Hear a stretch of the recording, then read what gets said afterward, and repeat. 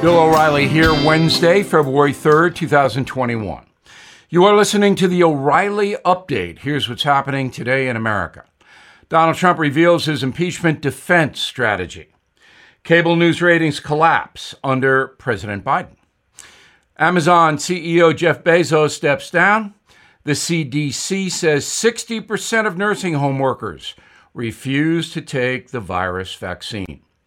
Actor Denzel Washington defends America's police and military. Also ahead, who is the most powerful woman in the country? But first, Donald Trump's legal team officially responding to the articles of impeachment passed by the House of Representatives, claiming the entire exercise violates the Constitution because Mr. Trump can no longer be removed from office.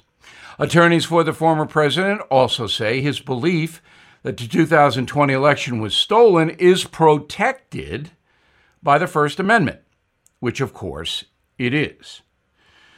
Primetime ratings for every cable news channel plummeting after Inauguration Day. Viewership at CNN dropped a staggering 44% in a week. MSNBC down 20%, followed by Fox down 6%. All outlets are hoping next week's impeachment trial will lift them up, but in the long run, the cable news industry is in dire trouble. Jeff Bezos, Amazon's founder and chief executive, handing over the reins of the e-commerce giant this summer after 27 years running the company. Bezos is ranked the second richest person on the planet, net worth $182 billion. Amazon first launched as an online bookstore for college students back in 1994.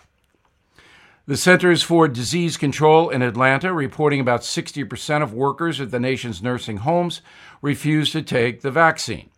38% of the staffers and 78% of residents have already received the medication.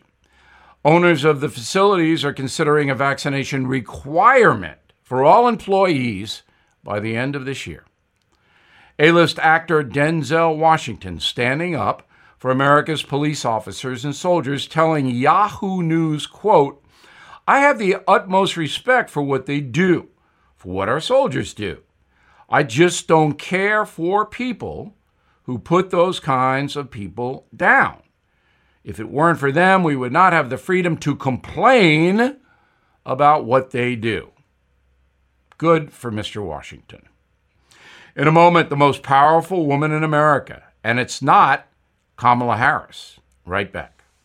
Time now for the O'Reilly Update message of the day. Many Americans believe Vice President Kamala Harris is now the most powerful woman in America, but she's not. That title goes to President Biden's top domestic advisor, Susan Rice.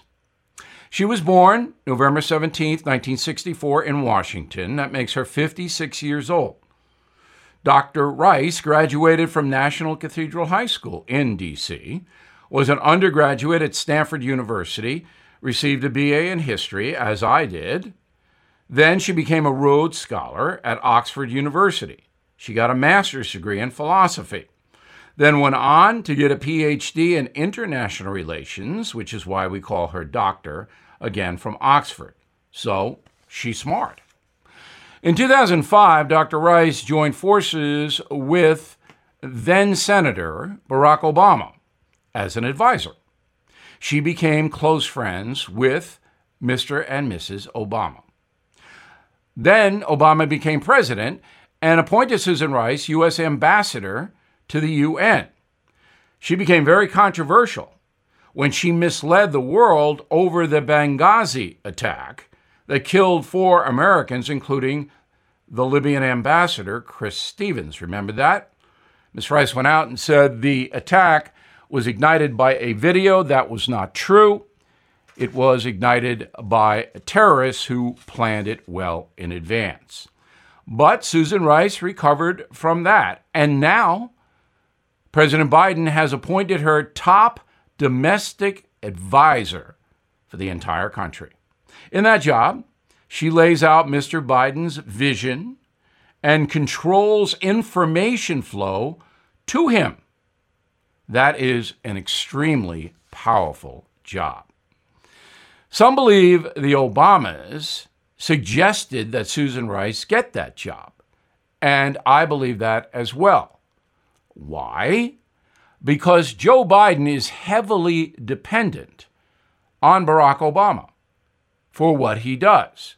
I'm not saying the former president runs the country, but I am saying that most of President Biden's advisors worked for Barack Obama, and Susan Rice is one of his best friends and is on the phone with him all the time. So do the math. Connect the dots.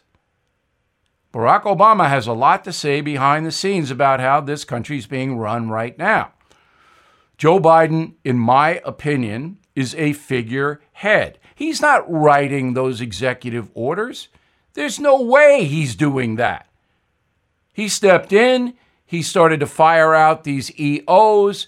It changed the complexion of America as far as policy is concerned in 2 days.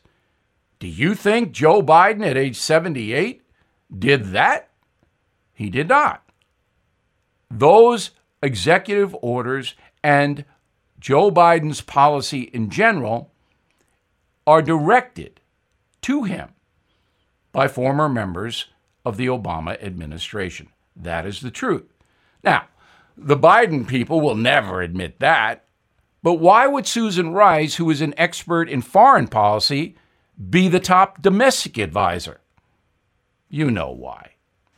I'm Bill O'Reilly, and I approve the message by writing it. Disagree? I'd like to hear from you. Bill@BillO'Reilly.com. In a moment, something you might not know. Now, the O'Reilly Update brings you something you might not know. The fastest growing region in the USA is the Sun Belt, stretching from southwest Arizona to the Carolinas. But one state is outpacing them all: Florida.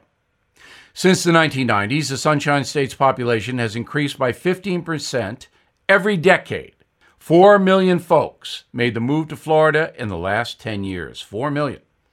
While the data is murky, researchers believe another 1 million people relocated to Florida during the COVID pandemic, most from New York and New Jersey.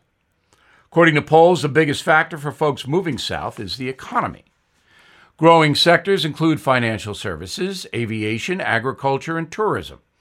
More than 150 million people visited the region's beaches and theme parks in 2019 before the pandemic, spending almost $100 billion and generating 2 million jobs. Taxes, also a major motivator in the Sun Belt.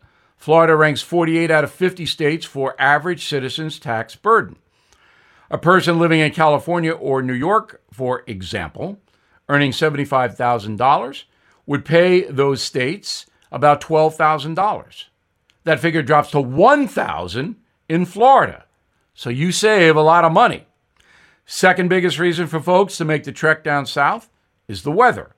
The yearly temperature, a mild 65 degrees, with the thermometer hitting an average of 90 during the summer months.